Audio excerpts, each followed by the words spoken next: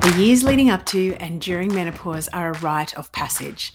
The wise woman inside of us is calling to slow down, to take stock, to speak our truth, to burn away all that no longer serves us, ready for our next cycle of life. The good news is, with the support, community, connection, and most of all, sharing our stories and being truly seen and heard, we will travel through this powerful, sometimes painful, heroine's journey and out the other side. Welcome to the Menopause Podcast, real and raw stories of midlife and mental health.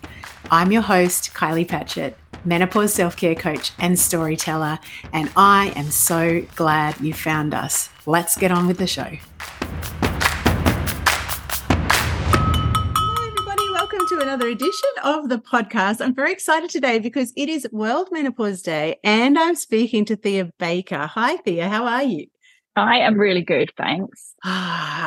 We just both realized it was Menopause Day today, and I'm thinking this is a perfect day to dive in to chat with you because we have had a pre-chat and I made so many notes that I reckon we could do like a whole series with you. So for those of you, the listeners that don't already know you and what you do in the world, can you introduce yourself, please? Yeah, sure. So I am a practicing psychotherapist and I work I work physically in Melbourne.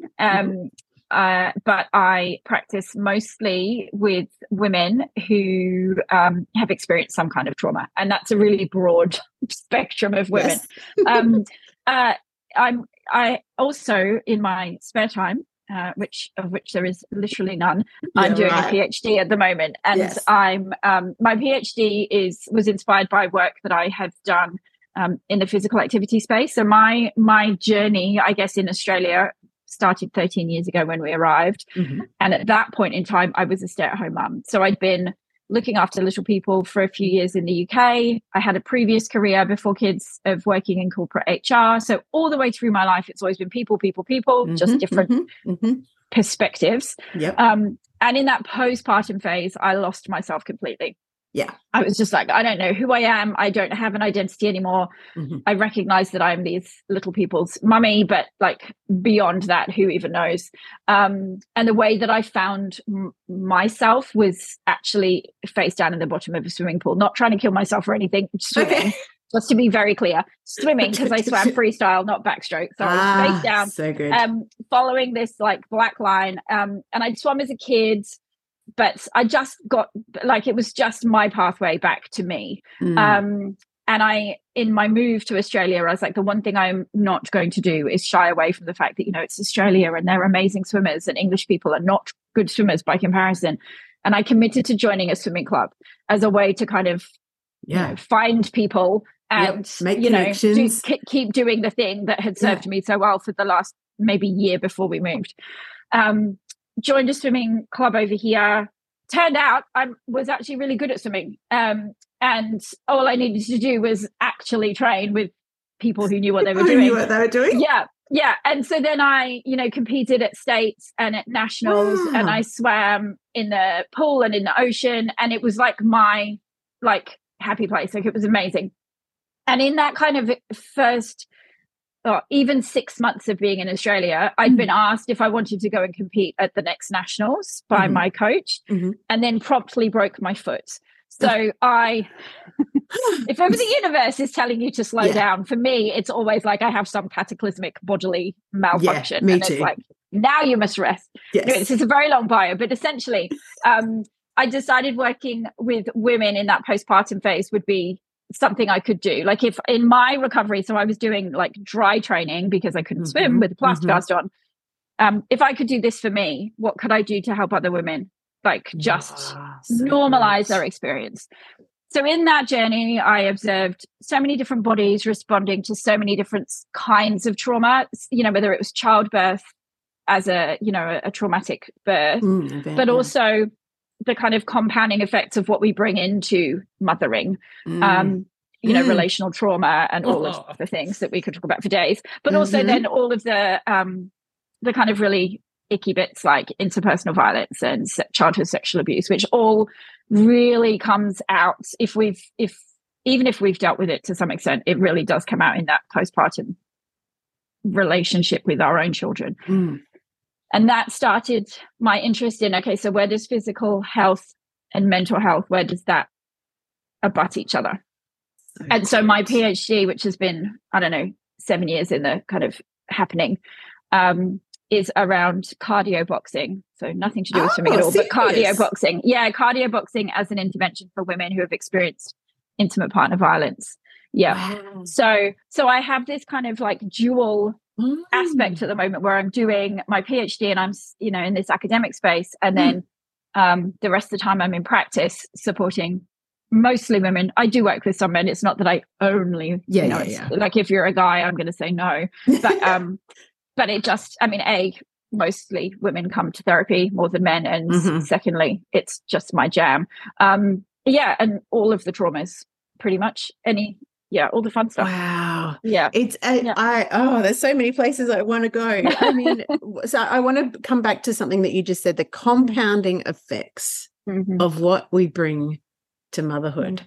And when I'm hearing you say that, because one of the reasons that I was so interested in talking to you when we were introduced was you had said to me, you work at this kind of junction point of all the taboos in a woman's life. So we're talking about, you know, traumatic childbirth, trauma in earlier life, etc.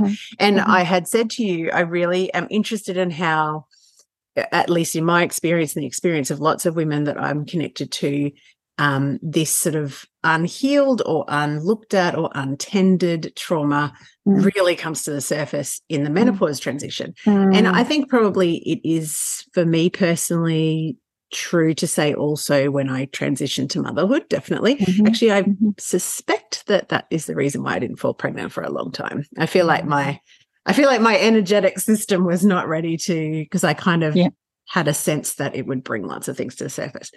What do you mean by the compounding effects of what we bring to motherhood? Why do these transition points in a woman's life bring it all to the surface? Oh, it's so true. Even hearing you rephrase that and reflect on your own experience makes me just zoom out a little bit more. And I was just thinking, you know, it probably is at every transition point for women. Like when we start our periods, that's the time. This phase of like what it is to be a mother. I've got a lot of clients at the moment in their 20s, and there's a really interesting space around that phase of life right now, and how 20-somethings are trying to navigate the pressures that are on them. Like, and I don't think I had that awareness when I was in my 20s. I think I thought I knew everything. I think I thought I was a fully formed, sorted. Yes, we didn't have social media back off us. Yeah, like social media kind of what's the right word? It's like Pollyannaing what it would be like to be the perfect mother or the perfect this or the perfect that. And there's so many different strong points of view and kind of movements around that. Some of the things I see about mothering on the internet, I'm like, God, I'm so glad this shit wasn't around when I was a mother, because I was putting enough pressure on myself to not worry about all of the. Sorry, I interrupted you, but that but it's so true. Yeah, so it's you're absolutely right. I think that it's so different now, and I'm like you. I'm glad I did that for sure. That phase where we had, you know, books, but we did not have the internet to kind of help us out on that journey. And then that time of. I when it comes to motherhood, I think that whatever we carry into that, whatever that might be, right? Like relational trauma, probably one of the most significant, because I don't think that there is anything quite so, and I'm going to use triggering in the very literal sense, in a clinical sense, as the experience of being able to provide something for your child that you never received for yourself. And I hear that, I've just had goosebumps saying that, because this is something I get talked to by my clients about often, because they are like, it's staggering our capacity to nurture despite never having experienced that thing. And there's something beautiful about that. There's something healing about that, but there's also something deeply painful. Deeply. Because there's a little part of us that lives on, and that is having a full-blown tantrum at the fact that they do not know what it is to experience this.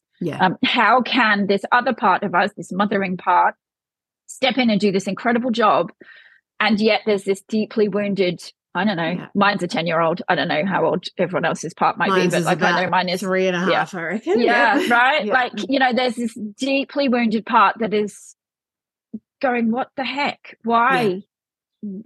How, like, what? And I think that just makes that hurt more painful and just so present. And so all of a sudden we're in this interaction with our little person.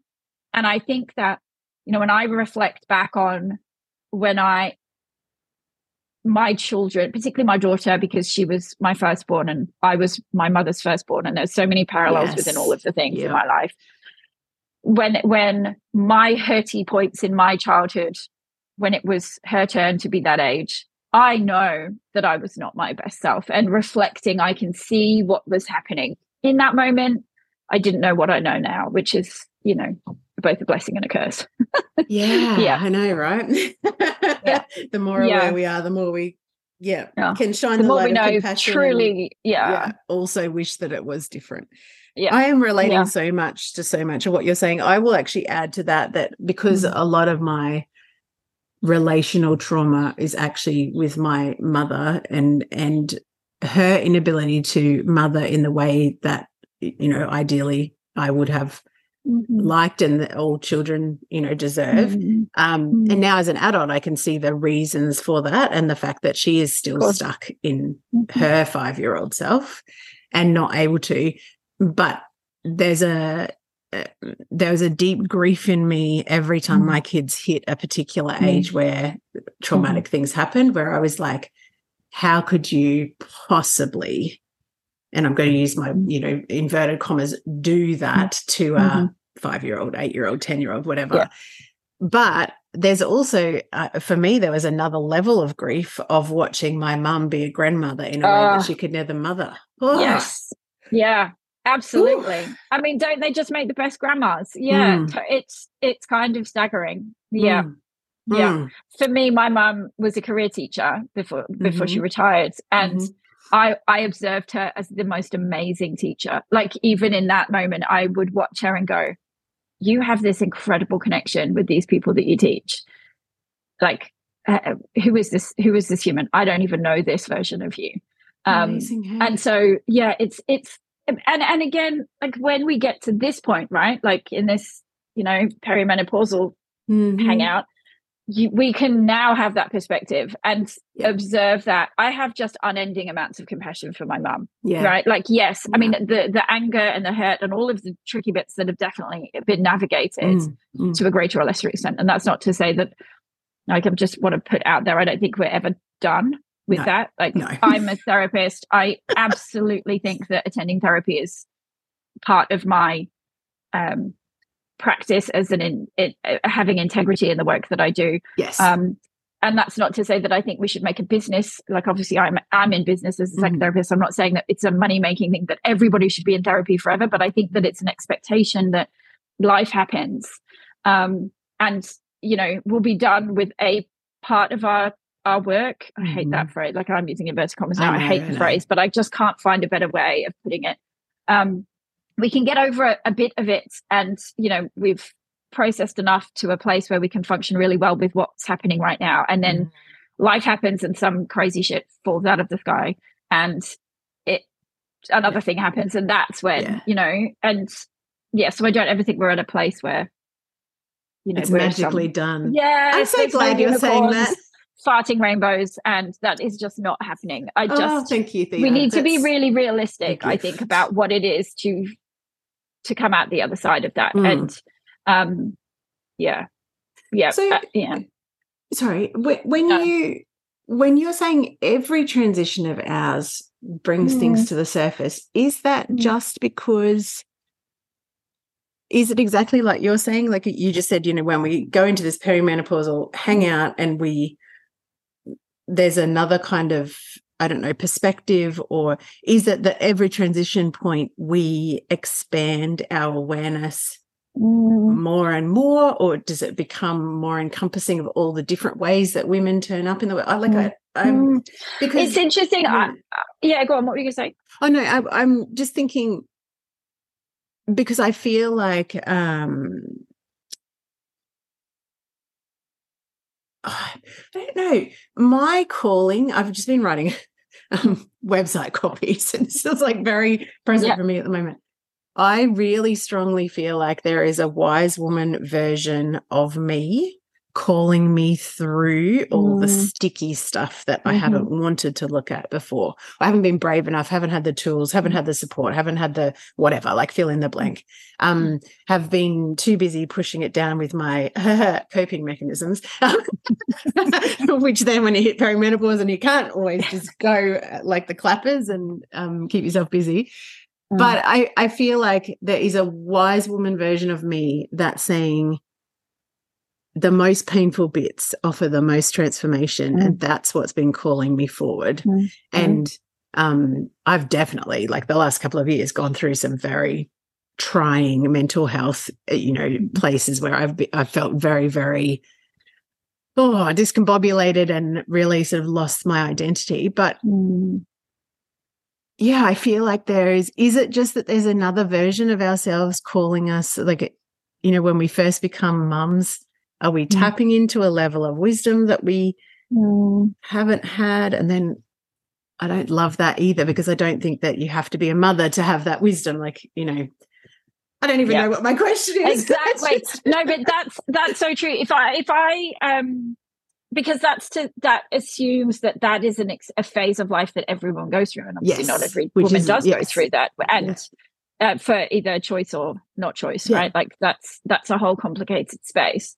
But I think that the one thing that being a woman affords us, but I was thinking about your first question, which was like, why do I think that it's at all of these intersections? And I think that the kind of like my first degree was in history, so I'm like this and I think as a historian about psychological issues and like perspective, like that's how my brain works. So I kind of like zoomed straight out and went, kind of the way that society is. Like the reason I think that these things come up is because we don't have a space to talk about these things. It's not just on, like, it's not the menu that we're all served.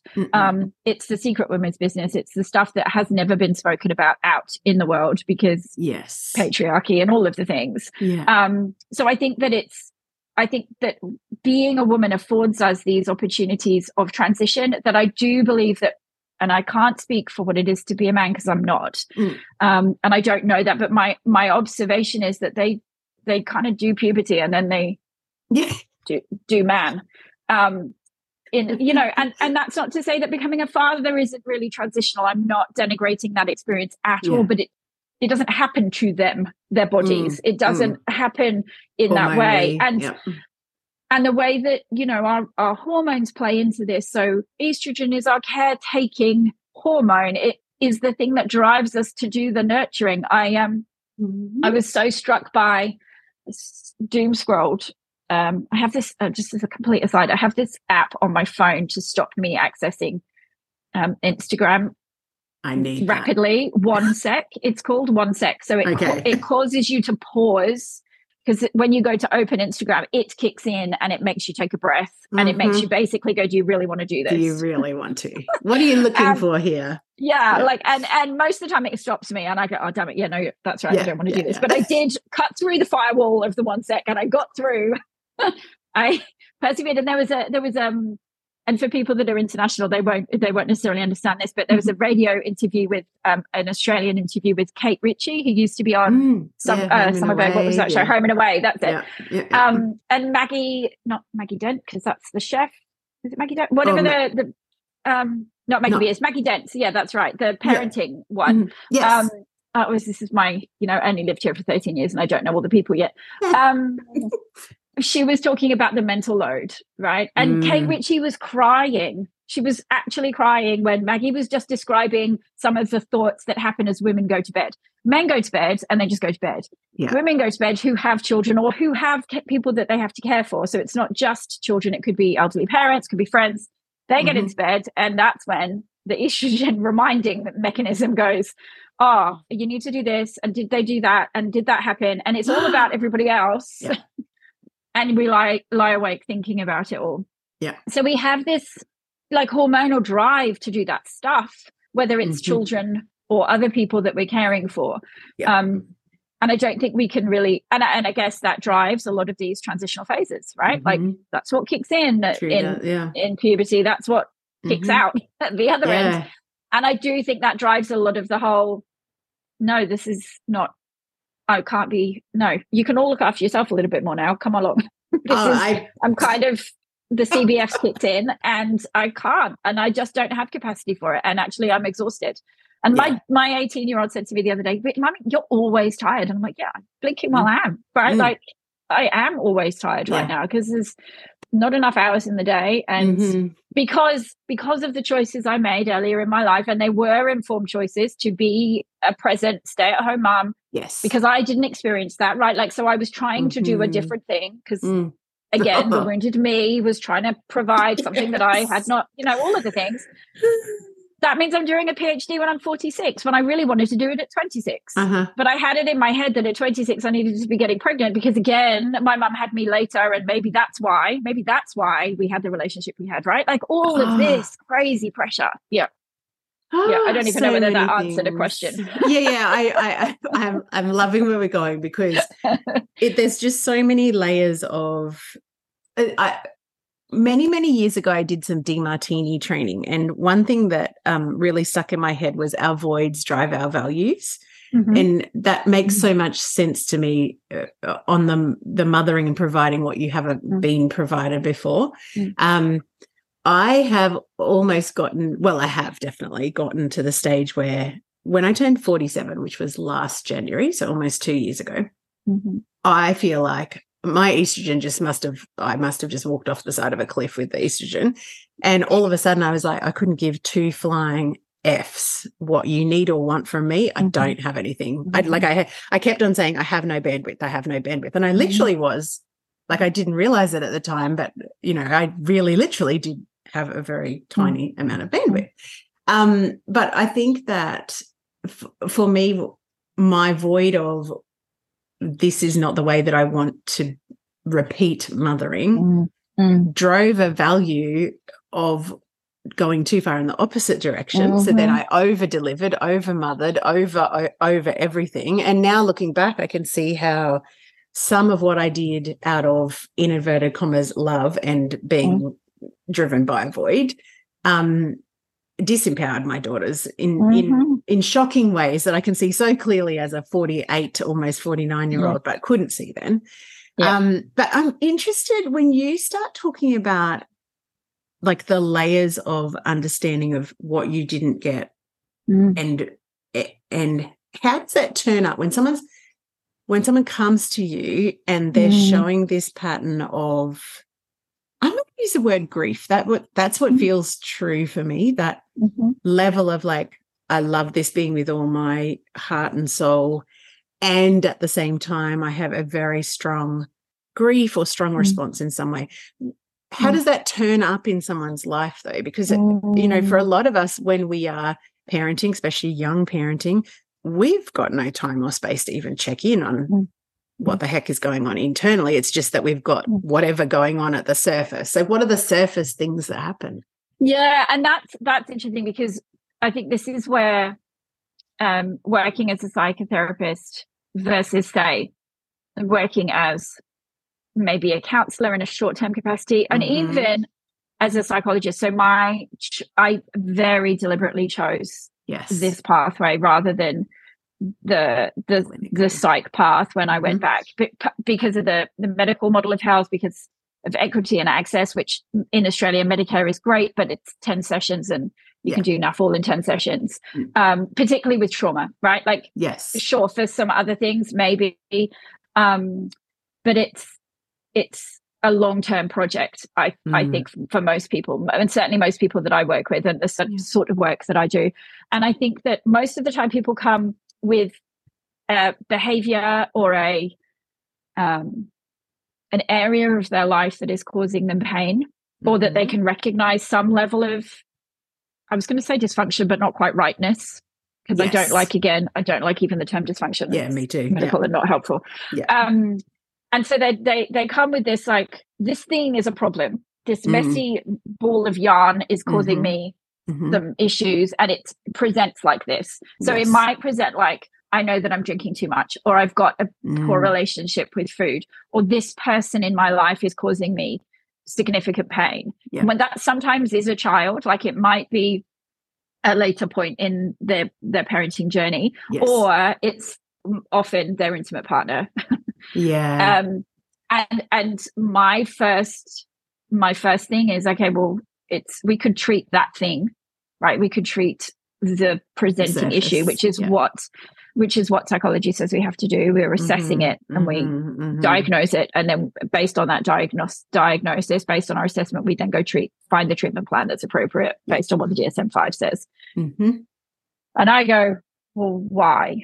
Like, I've trained with Gabor Mate and his team, and his like story of not why the addiction, but why the pain is like seminal for me. It's, why is that pain there that drives us to do the thing, whatever the thing is? It could be, in and out of relationships. I've had more engagements than I've had hot dinners. I've got more wedding dresses in my cupboard than we could shake a stick at. Like, it's like, that is just as dysfunctional and problematic as, I don't know, drinking or drug taking or, chasing money, shopping, like whatever. It's like, we all have that thing. We all have that part of us that shows up when all of the other, and I work with a framework called internal family systems, a type of therapy that, IFS, Richard Schwartz's work around parts of self. And so these what he refers to as firefighters, I believe we all have a firefighter. And for some people that looks like rage.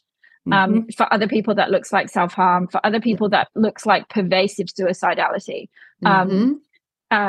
And then, binge all of the binge eating, exactly. Or, having this really problematic relationship with our bodies, which is so tricky for so many of us.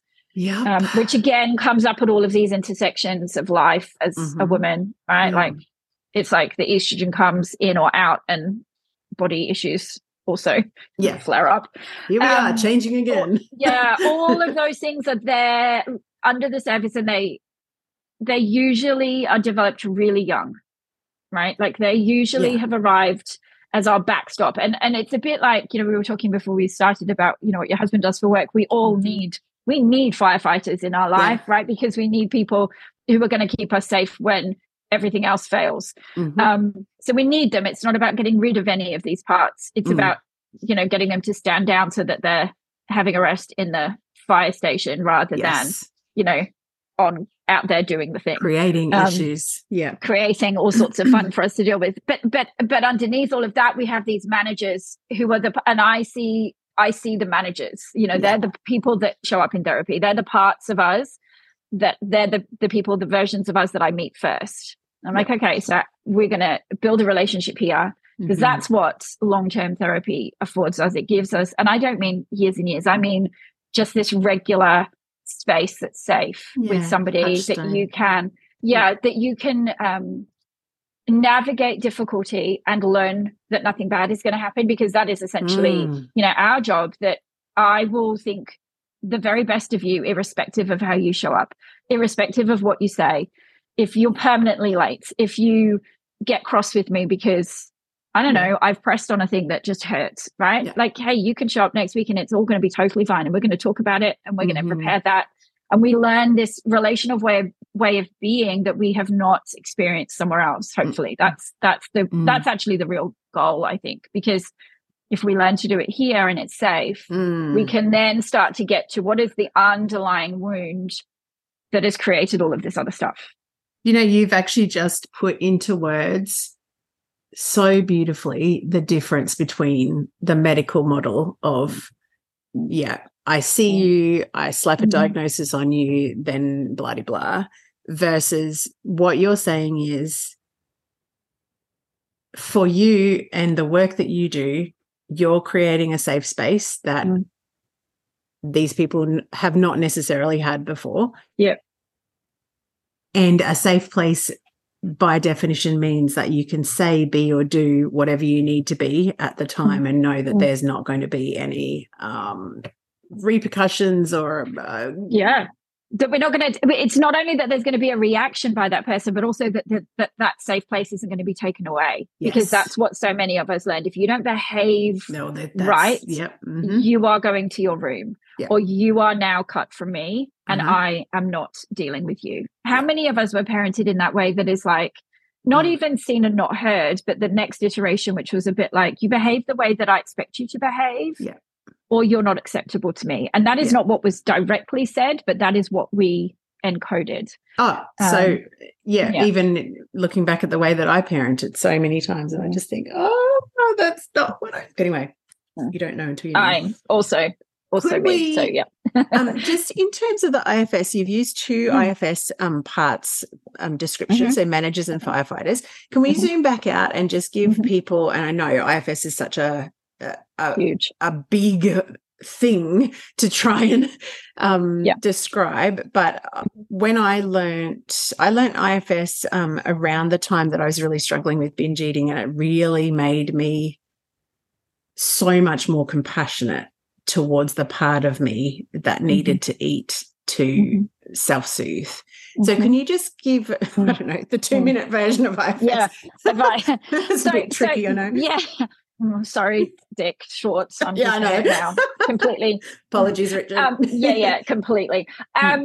Yes. So IFS is one of a number of different forms of therapy modalities or approaches to therapy that recognizes that we all have internal parts. Yep. And who would have thought that, back in the day, Jung and Freud and those people were completely bang on.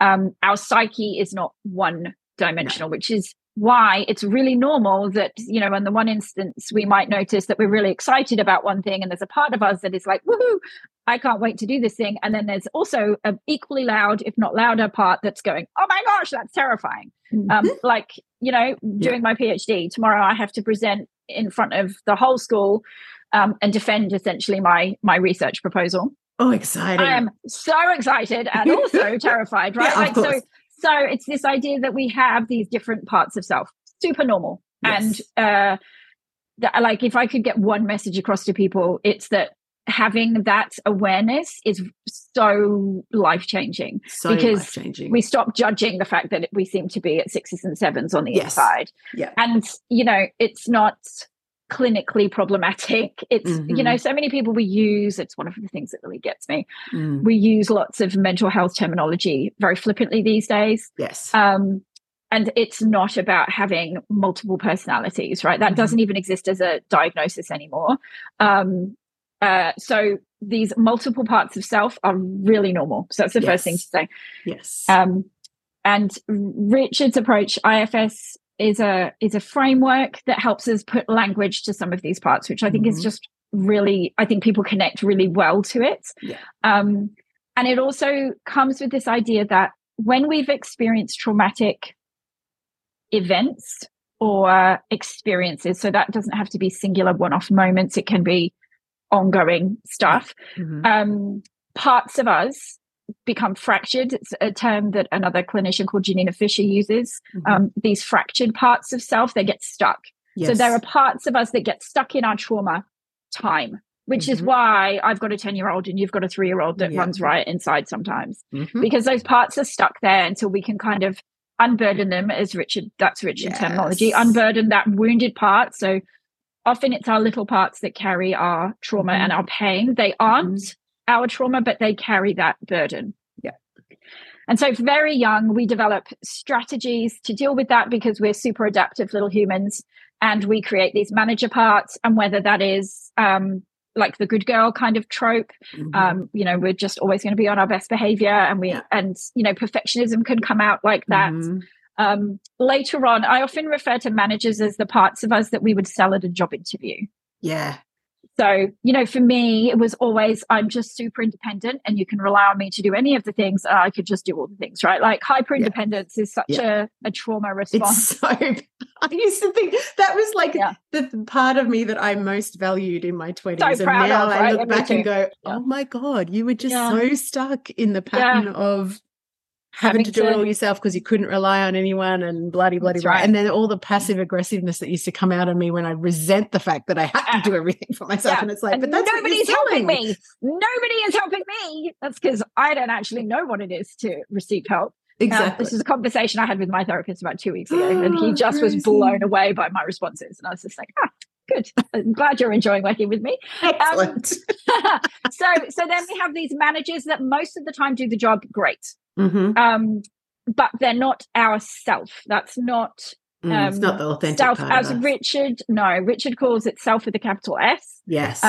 Other people might call it adult part, or but essentially it's epitomized within his work as having lots of C words associated with that part. Yep. So compassion for self and others. Yep. Creativity. Yep. We're calm. We're connected. We're courageous. We're creative. You know, when we're in those spaces, we know that we're being us. We're being ourself. Yes. Truly. And then, we have, like I said, these firefighters that are the kind of like that's the evidence that the managers have dropped the ball, essentially. So when those are showing up, we know that the managers have lost the plot and they're out. And so, you know, great firefight. They're my favorite parts, right? They're the parts I get to, you know, work with because, you know, we have so much disdain for our firefighters, and actually, thank God we have them, because if we didn't, we'd be in a right pickle. Well, because they let the pressure out of the pressure cooker, right? Exactly. I think as you're talking, because I've done a fair bit of IFS work before, I have like really, really clear, because I'm such a visual person, I have really clear pictures of my parts. And my manager part, and this is very likely because my dad was in the army for 26 years, but my manager part is one of those perfectly coiffed around about 1960s Air Force beehive clipboard. Like she has her shit together 24/7. You know, it's one of those like ask a busy person and you know, it'll get done. That's my manager part. But when she gets exhausted or when she hits perimenopause and there ain't no gas in the tank, then what comes out is the firefighter, which is this like just sit down and eat. Like just sit down and eat, and that will soothe you. And that part of me, I know exactly where and when it started, like precisely, because I remember like sitting in front of a freezer as I'm listening to screaming in my household, eating ice cream with a spoon, and that was like my meditative sort of thing. And the way that parts work showed up for me in terms of delivering self-compassion was just, I always had this frame of like, why as an intelligent person can I not figure out how to not eat? Like, you know, because it's a willpower issue, right? Yeah, like because that's what so fundamentally wrong with you that you can't sort this out. You must not want it enough, or whatever it is that the story says. And when parts actually gave me the understanding that this was just a firefighter part of myself that was coming up to avoid the pain of, you know, and any other time when that sort of level of pain or disconnection from, you know, safety, especially safety, that would trigger the eating. And so, and I always, you know, I'm struck by what an incredibly creative and resourceful version of you that is, right? How incredible that you found a place to go and not hear and feel all of this awfulness, right? Like that just makes me want to cry, because this little you is like, while I'm doing this thing, I can't tune into this other stuff that hurts me. And what an adaptation. Yes. Right? What an incredible adaptation. And so much of this is around having this awareness that these adaptations that we make, we made at a time when that's all we had available to us. Well, nothing else. We're little people. Yeah. We've got nothing. Yeah. So how awesome. Not serving us necessarily now as an adult, but having compassion for being able to go, wow. Right. And that's that bit about having time with someone is not dealing with the why you're coming in here because you've got a binge eating issue with ice cream. It's that where does that come from? Let's understand that. And if we can work with that thing, hey, great. Because it means that, you know, you may never binge again, but likely something is going to happen to you that's going to trigger you, because we can't future-proof life. No, of course not. I worked with a client last night. She's one of the she's in the UK at the moment, and I've worked with her when she's lived all over the world. And she was one of my very first clients that I ever worked with, and I haven't. We were talking about it yesterday. Probably haven't spoken to her for maybe 2 or 3 years. And she reached out to me because she recently got diagnosed with cancer, and she's like, I can't believe I had to reach out to you because we had done so much great stuff. And I'm like, this is reality. This is life. Yeah, right. Exactly. And I'm so thrilled that this feels like a safe place for you to come back to, because we just picked up where we left off and it felt like it was yesterday. And we get to do, you know, we don't have to deal with all the stuff because that's all done. But what's happening right now has triggered stuff. Of course it has. It's awful. Yeah, of course. But that's not a failing. That's not about you haven't done a good enough job at therapy. Like, that just adds into this, you know, idea that we've got to do everything perfectly. Yeah. I think that the understanding of how smart the adaptations that we have, and I really love. So what you said before was, it's not why the addiction, it's why the pain. That's really, that actually gives me, I feel like I've had one of those chiropractic adjustments of the soul, because that's such a good question. And we can only give ourselves good answers when we ask the right high quality questions. Right question. Right? And that is my thing. Like, if there was one thing that underlines everything that I've always done, it's about, I have this insatiable curiosity for asking good questions, like for getting to good questions. Not that I think I'm good at it, but I am always trying to get better at it, because I find it fascinating. Because if you ask a rich question, you get such a different answer than if we could just go, oh, so, you know, how many times do you drink?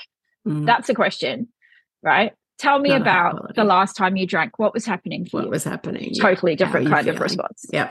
Can you see a pattern? When you're working with people at this midlife transition, and they're coming with the, you know, the surface issues that we've been talking about, what are some of your high quality questions that you like asking? Because it feels like this time of life is a breeding ground of questions like, what the fuck? You know, why did I let that happen? I'm not available, you know, like, what am I really available for? Who do I really want to be? What no longer serves me? Like, what are some of your favorite midlife transition questions? Some of them are around what would having that answer, what would understanding that mean for you? Right? Like, what is it that you're hoping is going to come? Like, how different do you think life is going to be if you knew the answer to that? Like, because that's about what's the underlying motivation. It's still, again, it's like, for me, it's always about, you come with this thing, but underneath there is a thing. Like, and so what is it that's actually driving that thing? And like, why now? Like, why are you actually here now? Right? Like, and it could be that it's now I have the time and the money to, right? But also, I suspect that there's usually some kind of pain that is so, like, burdensome that has caused that to be now. Because our time for engaging in choosing to do this, if you've never done therapy before and you rock up, why now? What is that all about? And it's one of the few times that I use why as a question. Like, why is a really tricky one in a therapy space, because it can be super judgmental. You've got to have it can be received judgmentally. It's not normally meant that way. Right? You have to have a really good relationship with somebody before you can go, but why? Right? Like, it can be meant with genuine curiosity, but often that's like, it puts us straight away on the defensive, like, well, because I felt like it was the right thing to do at the time. Like, you saying it's not the right thing. Did I do the wrong thing? Right? Then you question yourself. But why now is one of the questions that I'll ask. I reckon my answer to that would be when I finally, because I've been trying to find the right psychologist for years and never ever found, and now I understand it's more about the approach of psychology than anything else. my answer to that would be that I am not able to distract myself from this pain. The pain is getting bigger than my ability to pretend it's not there. And that, what a beautifully rich answer, because then, you know, that could take us down that path of understanding about distractions and how distractions have served you, and why did we need distractions in the first place, and what are we distracting ourselves from, and how does that distraction really, like, what does it feel like when you're distracted? Because that must feel that's what it feels like.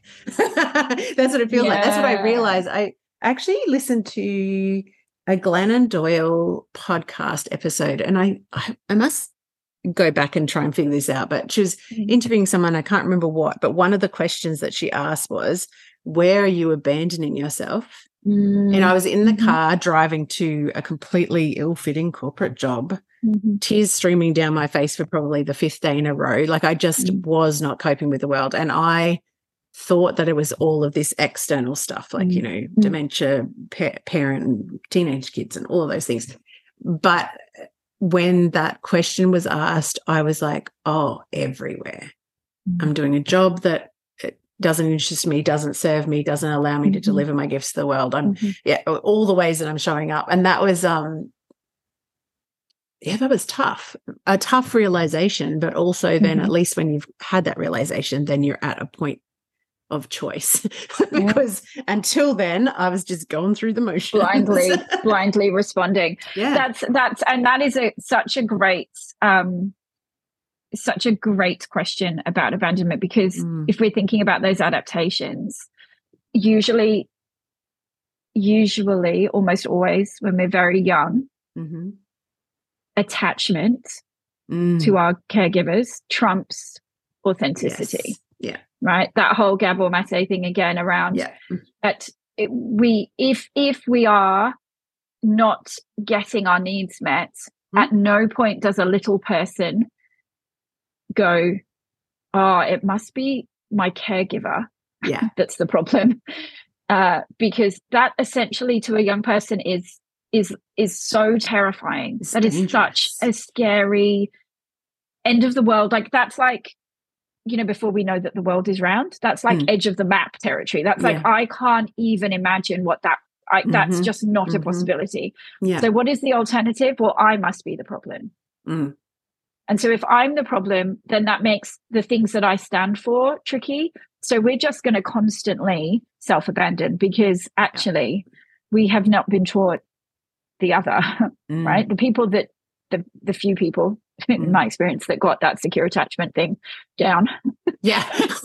Is there where are they in the world? I don't know. There's an interesting book called Attached by Amir Levine and another researcher, Dr. Amir Levine, and someone else. And it's like, the cover says brand new attachment research, first time ever brought to blah blah, and I'm like, pretty sure we've known about this for a really long time, actually. But I think it's the first time it's been put in a book in the self-help section. And it describes all the different attachment styles in quite a kind of creative way, and people really connect to the first part of the book that's all about, I can see me in that thing.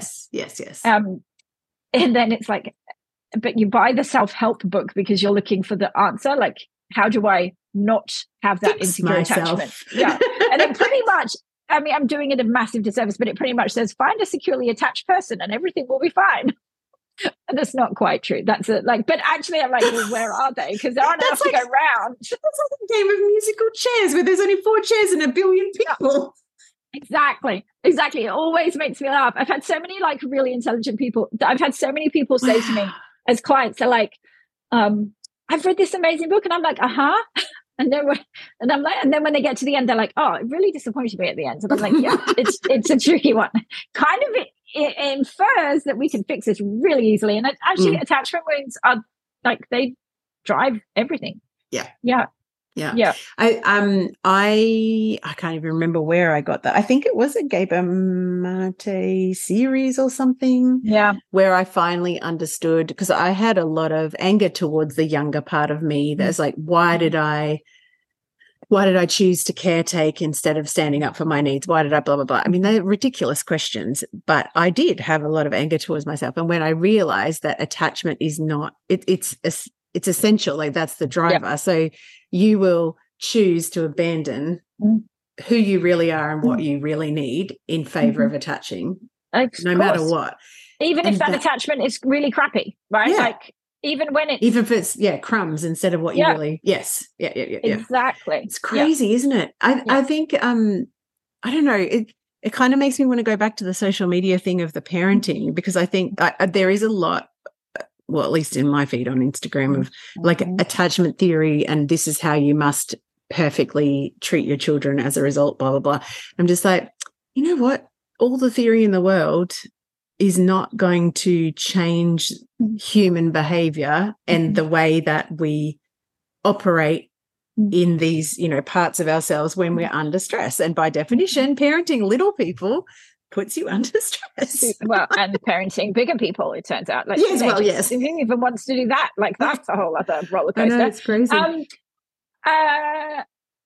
Absolutely. It's so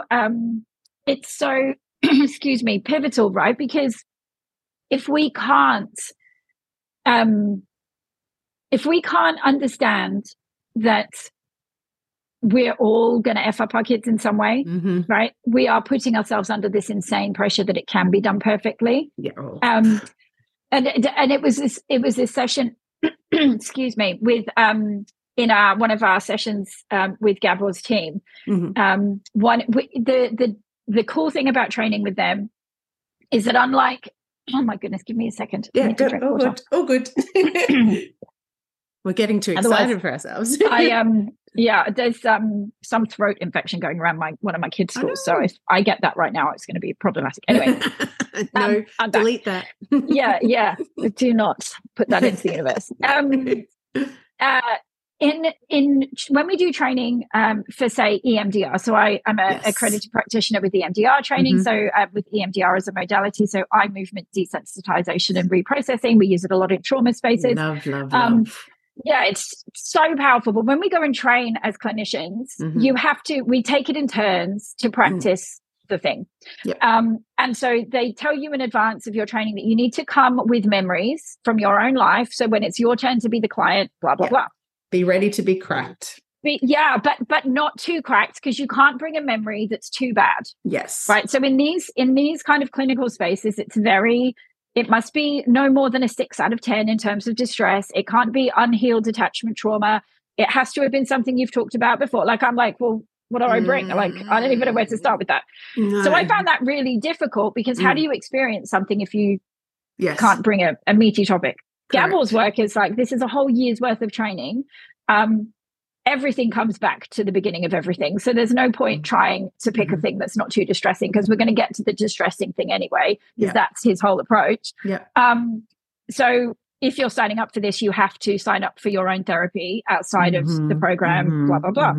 So as a result, every week we met, there was always we got to a big thing. So one of us was always the client.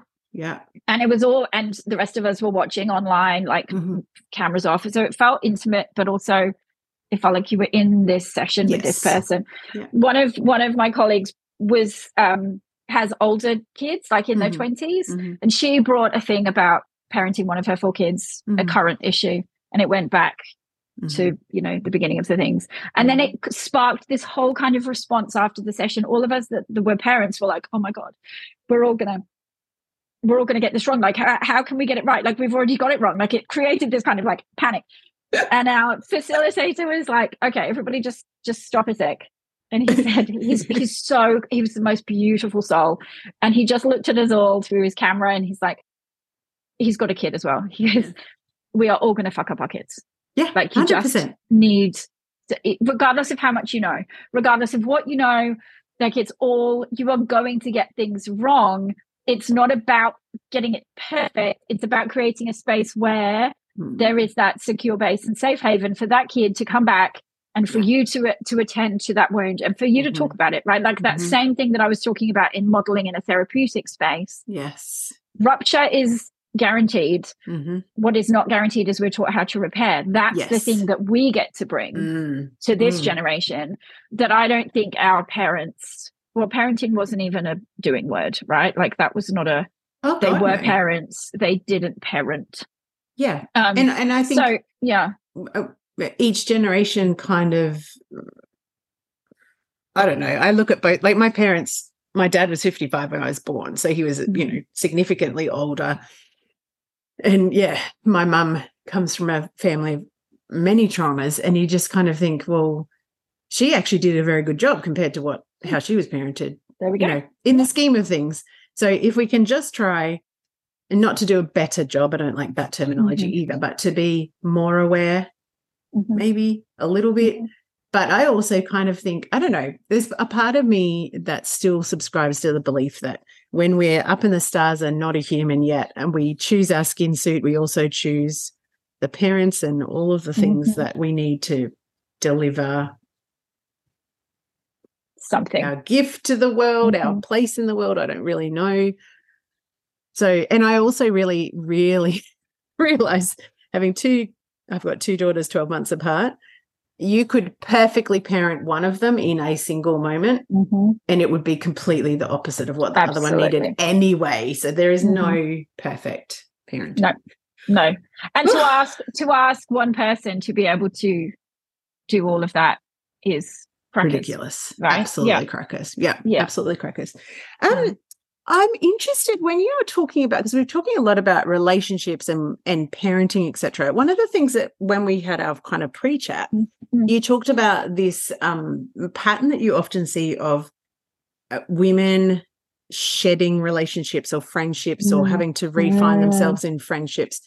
Can you talk a little bit about that? Is that because we become aware of, like, I feel like I have definitely shed a lot of relationships in the last couple of years. And for me, it's because I have been working so much on that codependency caretaking that I'm realizing where I've created relationships all over the place where I am never going to receive what I need as an equal because I've got this over delivery pattern, right? So I'm just like, I'm not available anymore. I just can't do that, and I won't do it to myself. Is that why we shed? I think that's possibly a part of it, and it's certainly something that you've relayed that it's your experience. I think it's definitely the experience of a number of women. I think sometimes that so I think there's that estrogen drop off which plays into this, because we just can't be bothered. Like these relationships that we you know felt like they served us at the time. And maybe they served a part of us, and we maintain them, and we do it. Like, I think so many women do these things grudgingly because they feel like they should, right? Because what are people going to say about us if we don't have a big friendship group? It's just like year 12 all over again. Like, who's going to be, you know, who's going to be at prom together or formal or whatever? Like, it's ick. It's really, it really is. But also I think that if women are doing their stuff and they're getting to know themselves, like if we're talking about that IFS lens, if we start to really identify who our self is, and we're choosing, and we're able to deal with our attachment wound, and we're able to recognize our own authentic representation of self, suddenly how much of these relationships are surplus to requirements because they were so many. They were connected because of a manager, or they were connected because of a firefighter, or they were connected to kind of like mask all of it, right? Like, and I think that it's like the perfect storm.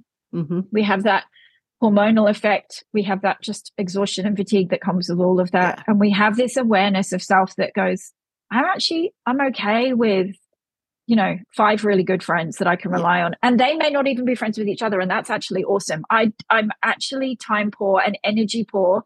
I can't deal with big groups. Like, that's definitely a thing that I've noticed. In the last few years, cannot deal with parties and things. I just can't.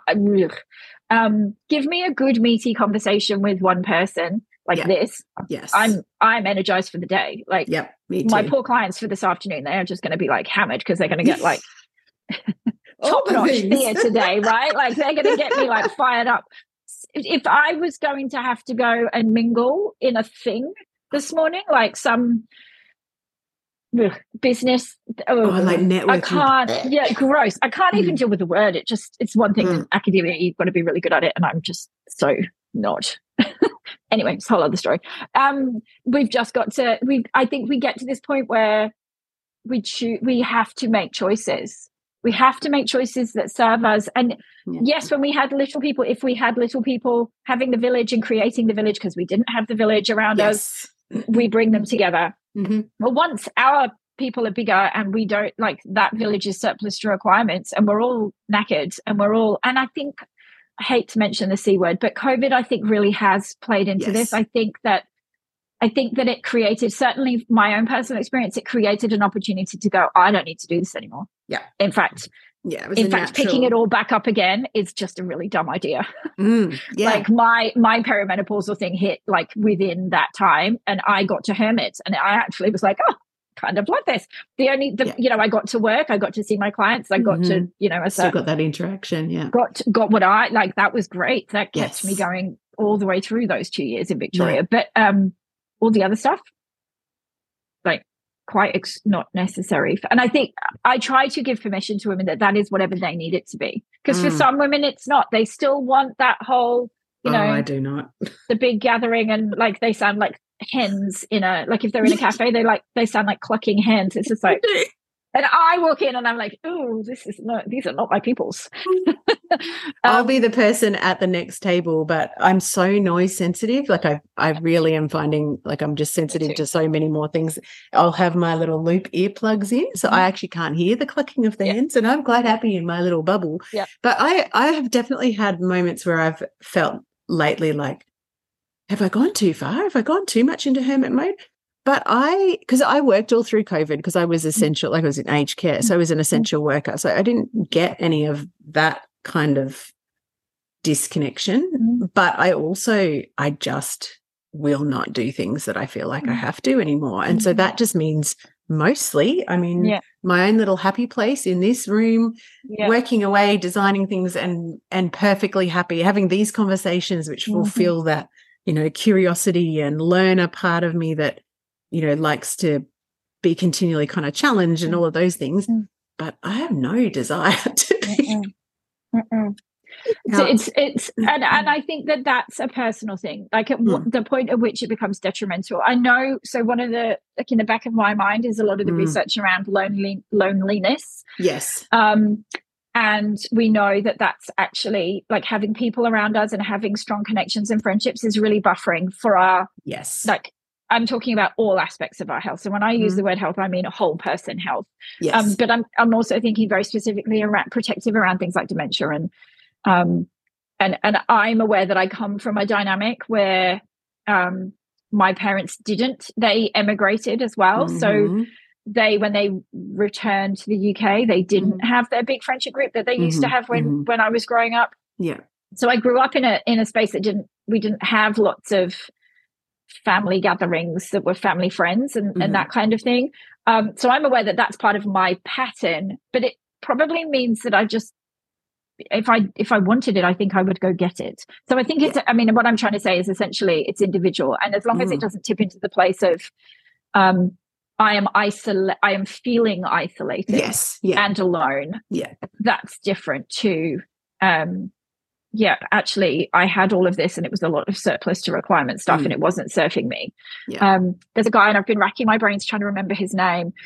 He's an English journalist that wrote for The Observer and then has written a couple of books. I will remember his name, but he talks about time as being our finite resource. So he used to write about productivity and efficiency, and had tried all the hacks, right? Like that was his whole thing. His name is on the tip of my head. It's not Johan Hari. It's another guy. And I've got his book somewhere. He's been on the Imperfects. Yeah, he really has. And it's something that, we'll find it. It'll come. But this idea that, ultimately there are going to be far more things that we want to do with our time than we will ever have time to do. We need to be really all over saying no to the things that we don't want to do. That should be easy. I mean, I know that we find that difficult because we're still all like, yes, I'll do that thing. And then we resent it and we go anyway. But also recognizing that every time we are making a choice to do a thing. So me choosing to do a PhD, right? I've wanted to do it for 20 years. I've wanted to do this specific PhD for 7 years, right? Like saying yes to that meant saying no to a whole bunch of things. And I keep reminding my partner when he's like, we never do anything. And I'm like, yep, because I said no to that when I said yes to this. And also, you know, the fury part of me, the perimenopausal, I sacrificed everything in order to do the things that I so have therefore done. I get me. Yes. So I'm having this now. Don't even try and test me. I will bite you. yeah, literally. No, not literally. Not literally. But we need to be really clear and back ourselves, right? Yes. We be very mindful. And so, if we're thinking about what the purpose is of I guess therapy broadly is about bringing someone back into in the present self as much as possible, right? And it's being safe to be present, right? And we can only make those informed, wise, sensible choices considering from that space. Yeah. I think as you're talking, actually, a couple of things are coming to my mind. My dad was a very, very hermit-like creature, very hermit-like. And I see a lot of I'm very, self-contained. I don't really need too much out of myself. And that's not that hyper independence. It's just like, I'm happy in my own space. I like to tootle around, But thank you for the reminder that it is also something that I've seen a parent do where, there's no strong connections outside. Because I know that all of the happiness studies, what's the number one driver of happiness is connection. So so thank you for the reminder. I am wondering, when you were talking about, I want to come back to your PhD, because there's a part of me, I have always absolutely loved boxing. And particularly when I've been going through really trying times in my life where there's a lot of that stuff coming to the surface, where I feel like I've got lots of big emotion. And earlier on, back looking at my 20 hyper independent, don't fucking touch me, I can do everything myself. I look back at my beautiful husband, and we've known each other since I was 21, and I just think, far out, man, he's been a patient person. But I look back at her, and again in my life, when things were getting stressful, I would turn to that really, like, I want to just hit something, because if I didn't have that channel, I found that I would get disproportionately angry. And now I understand that I had lots of anger and resentment under the surface, and then the present time just triggers that way back then. All of the things. Yeah. So what are you finding with the cardio? Yeah, with the boxing. So it's early. So we're early in the process. So we haven't recruited people for the trial yet. But the thinking and the research that exists so far in the literature is that, yes, anger is a part of, is a potential pathway. Like, and there's this whole thing around boxing being a male-dominated thing. It's not, but it's historically not been acceptable for women to do it. In the same way as it's not acceptable for women to be angry. And I think that kind of rage that comes out, that is more obvious / present potentially in our perimenopausal times, I think that it's calling us to. Anger is essentially the same pathway of our nervous system as anxiety. It's an upregulation of our nervous system, except that for some people, anxiety might look like, I need to that away, like I need to lie on a mat or meditate or do a thing. Yes. And there's spaces and places, absolutely, there's a time and a place. But for me, anger is asking for movement. It's asking for it's saying, do something with me. And if we can, as oh my goodness, names today, a nightmare. Two sisters that wrote a book about stress and the bodily responses to stress, completing the stress cycle. Amazing sisters. But this idea of completing the stress cycle, if we can allow it to be moved out of our body, yes, it's great. And I had a curiosity about this from back in 2015. I'm getting my years right. My second husband died in an ocean swim, and it's complicated whole backstory thing, but very sudden and messy and traumatic and all the things. And when I got to a place where I could be left alone and not cry permanently. I took myself, my mum and dad came over from the UK, and they looked after the kids, and I went to a retreat up in Queensland called Gwingana. And I did, it was just amazing. It was the best money that I ever spent, that I didn't have, but I spent it anyway, kind of time. And I went by myself, and I did 3 days, 3 nights there, 4 days. And one of the things that I found so difficult is that they kind of drip feed the itinerary to you. And so you go to bed knowing that the first thing that's on offer is Tai Chi as the sun rises. And then you can join them for an apple cider vinegar shot. And then they will just let you know what the next 3 options are. And every time, because again, I have a plan apart. I was going to say, the control freak in me is already. Totally. I don't know what of those 3 things, because they would give you like a low energy one, a high energy one, and then a like random one at each juncture, which was like 3 times a day. And I was like, well, I need to know what the other options are for the rest of the day to know what to choose for now. And they're like, that's not really the purpose of this, Thea. The purpose is that you tune into what your body wants you to do right now. And I'm like, I don't really know, because I'm not in my body, because I am like all over the place. They're like, well, what do you feel like? Of these 3 things, what do you feel like? And every single time I kept choosing the high energy thing. And I said to one of them, I'm like, I'm freaking out, because I came here because I'm worried about my cortisol levels. I've not been eating properly. I've slept on the couch for 6 months. I'm a wreck, blah, blah, blah, blah, blah. And they're like, well, sometimes you just need to move that. Like, if that's what your body is telling you, just trust it and do the thing. And so that was my first like lived experience of, actually, this feels good. I hate spin classes, right? Like, I'd done a couple. I was down with the idea that it should be a good thing for me. So not a good thing. But when I had that as an option with, I don't even know what the low energy one was. And the other thing was like some weird danccy thing. And I'm like, nah, can't do that. Like, that would just be like a whole triggering experience, because I've got 2 left feet. Oh, well, spin it is.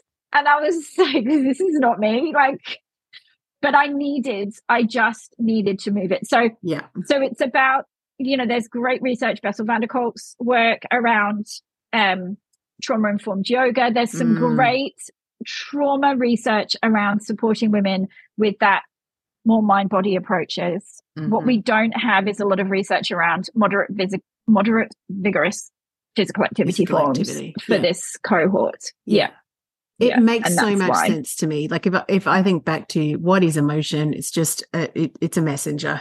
And to me, what I've done my entire life, because that anger has felt dangerous, is push it down, push it down, push it down, push it down. And the more that I've allowed it to be what it is, and actually teach myself that it's safe to be in a body that's feeling anger, but also to channel it, that has felt immensely powerful, and has made me less scared to be in my body. Because what I didn't realize is all those years that I spent living from my neck up, in my safety zone, in my control everything, the seeking safety by planning and managing everything, like the, beehive lady.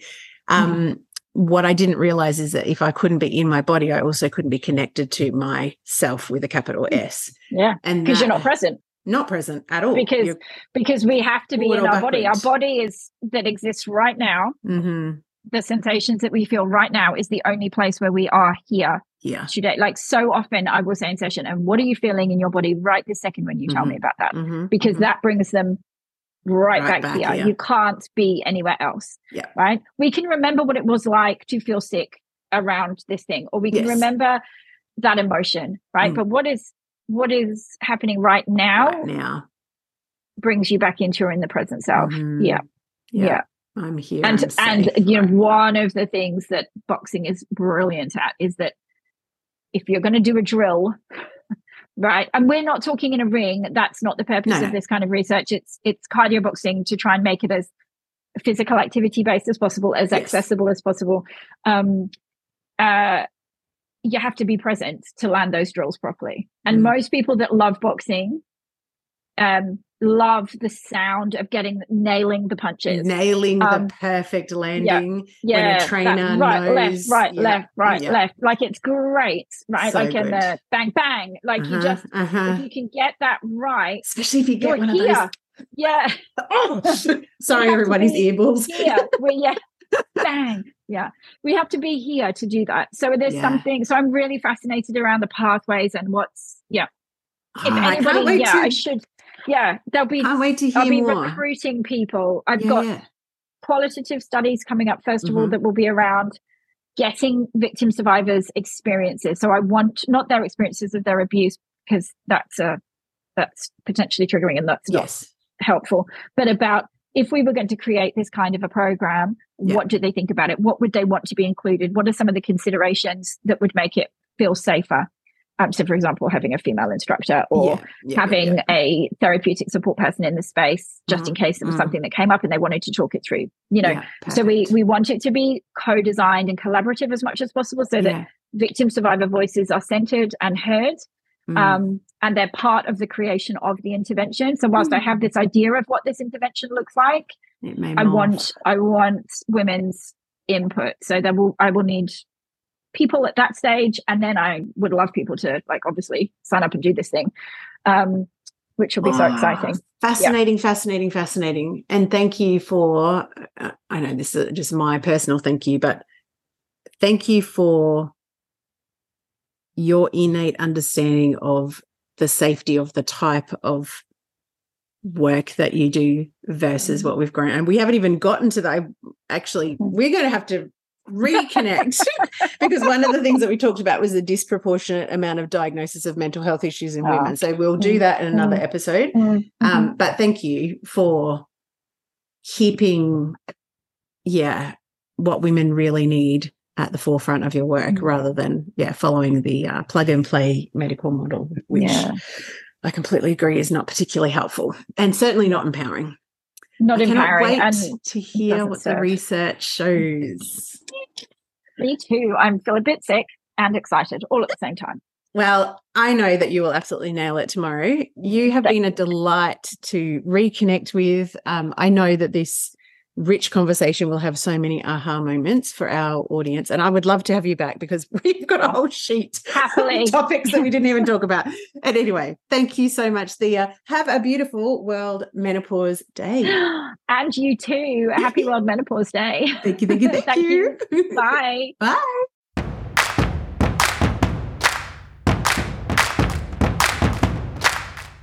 Thanks so much for listening into today's episode. If you love the show, as I hope you do, please take the time to subscribe on your favourite pod listening platform and rate and review.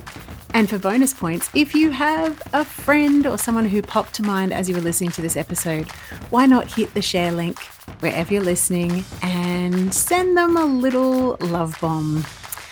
Like, listen to this. Did you know this is normal? I really, really, really would love to get these beautiful stories into the hearts and ears and minds of so many more midlife mavens. And your help spreading the love is truly, truly appreciated. Thank you so much. I'm Kylie Patchett, your host, and have a spectacular day.